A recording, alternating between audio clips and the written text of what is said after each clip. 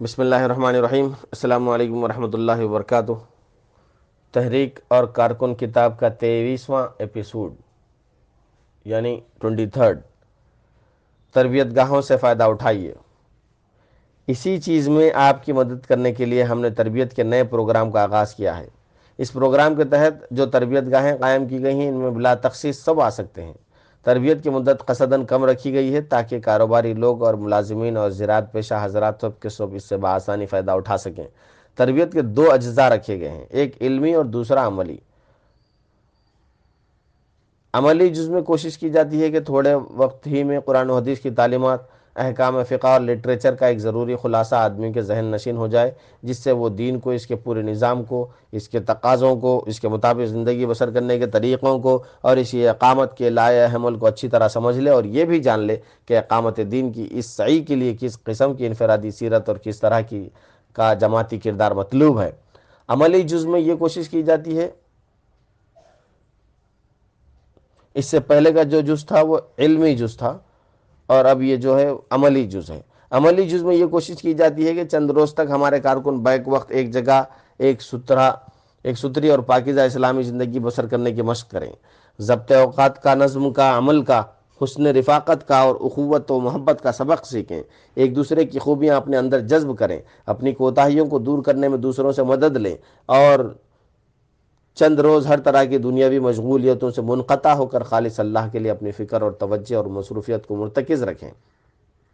ہماری دلی خواہش تھی کہ ایسی تربیت گاہیں کم از کم ہر ضلع میں قائم کی جاتیں اور ہر وقت کام کرتی رہیں، لیکن ابھی ہمارے پاس ایسے آدمیوں کی کمی ہے جو اس کام کو چلانے کے اہل ہوں، اور دوسرے ضروری وسائل بھی کافی نہیں ہیں۔ اس لیے سر دست صرف لاہور، راولپنڈی، ملتان اور کراچی میں تھوڑی مدت کے لیے اس کا انتظام کیا گیا ہے، تاہم مجھے توقع ہے کہ اس تھوڑے سے انتظام کا بھی آپ کو بہت کچھ فائدہ پہنچ سکتا ہے۔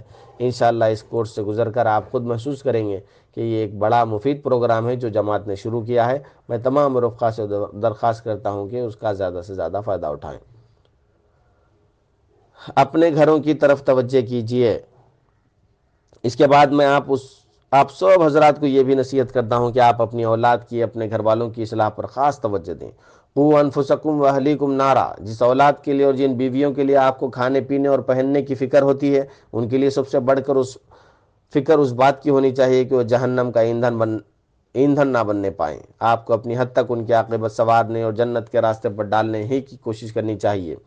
پھر اگر خدا نخواستہ ان میں سے کوئی خود بگڑے تو آپ بری ذمہ ہیں، بہرحال اس کی عاقبت خراب ہونے میں آپ کا کوئی حصہ نہ ہو۔ بسا اوقات میرے پاس اس قسم کی شکایتیں آتی رہتی ہیں کہ رفقائے جماعت اصلاح خلق کی جتنی فکر کرتے ہیں اصلاح اہل و عیال اور اصلاح خاندان کی نہیں کرتے۔ ممکن ہے کہ بعض لوگوں کے معاملے میں شکایت درست ہوں اور بعض کے معاملے میں مبنی بر مبالغہ۔ فرداً ایک شخص کے حال کی تحقیق میرے لیے مشکل ہے، اس لیے میں یہاں اس بارے میں ایک عام نصیحت پر اکتفا کرتا ہوں۔ ہم سب کی یہ تمنا ہونی چاہیے اور تمنا کے ساتھ کوشش بھی کہ دنیا میں جو ہمیں پیارے ہیں انہیں سلامتی کی راہ پر دیکھ کر ہماری آنکھیں ٹھنڈی ہو۔ ربنا هب لنا من ازواجنا وذریاتنا قرۃ اعین واجعلنا للمتقین اماما۔ آمین۔ سورہ فرقان آیت نمبر 74 اے ہمارے رب، ہمیں اپنی بیویوں اور اپنی اولاد سے آنکھوں کی ٹھنڈک دے اور ہم کو پرہیزگاروں کا امام بنا۔ آمین۔ اس معاملے میں رفقا کو چاہیے کہ وہ ایک دوسرے کی زندگی میں دلچسپی لیں اور نہ صرف اپنی اولاد کو بلکہ اپنے رفقا کی اولاد کو بھی سنوارنے میں حصہ لیں۔ بارہا ایسا ہوتا ہے کہ ایک بچہ اپنے باپ کا اثر قبول نہیں کرتا مگر اپنے باپ کے دوستوں کا اثر قبول کر لیتا ہے۔ آپس کی اصلاح اور اس کا طریقہ، میں آپ کو یہ نصیحت بھی کرتا ہوں کہ آپ اپنی اور اپنے گھر والوں کی اصلاح کے ساتھ آپس میں بھی ایک دوسرے کی اصلاح کریں۔ جو لوگ خدا کی خاطر کلمہ حق کی سربلندی کے لیے ایک جماعت بنے، انہیں ایک دوسرے کا ہمدرد و مددگار اور غمخوار ہونا چاہیے۔ انہیں یہ سمجھنا چاہیے کہ وہ اپنا مقصد عظیم میں کامیاب نہیں ہو سکتے جب تک کہ بحیثیت مجموعی اخلاق اور نظم کے لحاظ سے مضبوط نہ ہوں، اور اس احساس کا نتیجہ یہ ہونا چاہیے کہ وہ سب ایک دوسرے کی تربیت میں مددگار بنیں اور ان میں سے ہر ایک دوسرے کو سہارا دے کر خدا کی راہ میں آگے بڑھانے کی کوشش کرے۔ اسلام میں اجتماعی تزکیے کا طریقہ یہی ہے۔ میں گرتا نظر آؤں تو آپ دوڑ کر مجھے سنبھال لیں، اور آپ لغزش کھا رہے ہوں تو میں بڑھ کر آپ کا ہاتھ تھام لوں۔ میرے دامن پر کوئی دھبا نظر آئے تو آپ اسے صاف کریں، اور میں آپ کا دامن آلودہ ہو رہا ہو میں اسے پاک کروں۔ جس چیز میں میری فلاح و بہتری آپ کو محسوس ہو، آپ مجھ تک پہنچائیں، اور جس چیز میں آپ کی درستی مجھے محسوس ہو اسے میں آپ تک پہنچاؤں۔ مادی دنیا میں جب لوگ ایک دوسرے سے لین دین کرتے ہیں تو مجموعی طور پر سب کی خوشحالی میں اضافہ ہوتا ہے۔ اسی طرح اخلاق اور روحانیت کی دنیا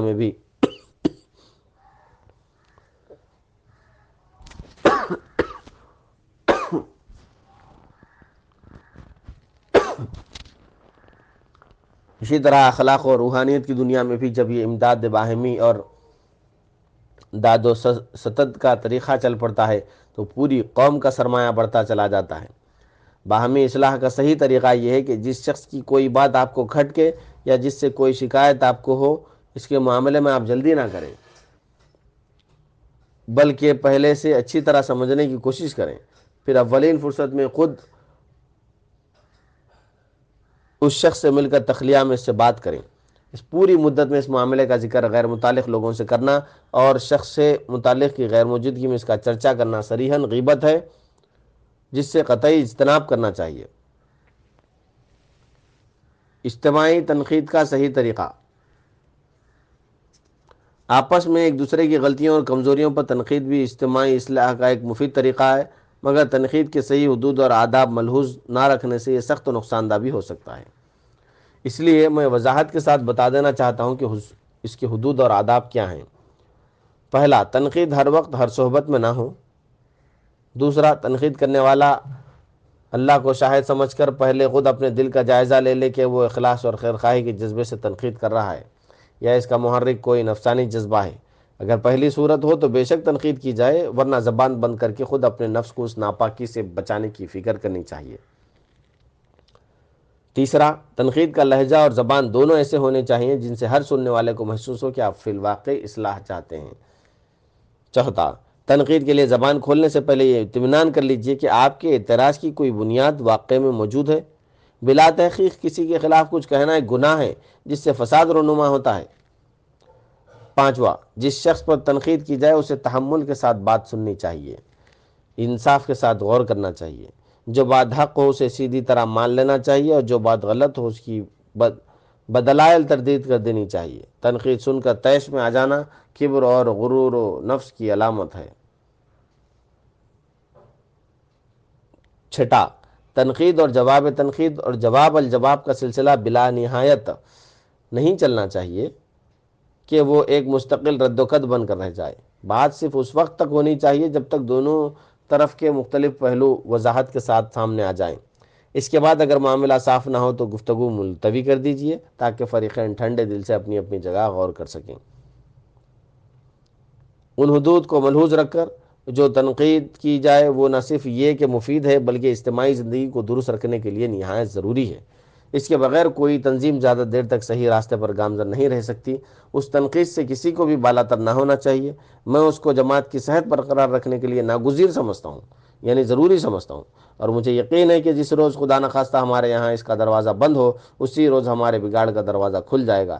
یہی وجہ ہے کہ میں ابتدا سے ایک اجتماع خاص اس غرض سے منعقد کرتا رہا ہوں کہ اس میں سارے کام اور نظام کا پورا تنقیدی جائزہ لیا جائے۔ ایسے اجتماعات میں سب سے پہلے میں خود اپنے آپ کو تنقید کے لیے پیش کرتا ہوں تاکہ جس کو مجھ پر یا میرے کام پر کوئی اعتراض ہو وہ اسے سب کے سامنے بے تکلف پیش کرے اور اس کی تنقید سے یا تو میری اصلاح ہو جائے یا میرے جواب سے اس کی اور اس کی طرح سوچنے والے لوگوں کی غلط فہمی رفع ہو جائے۔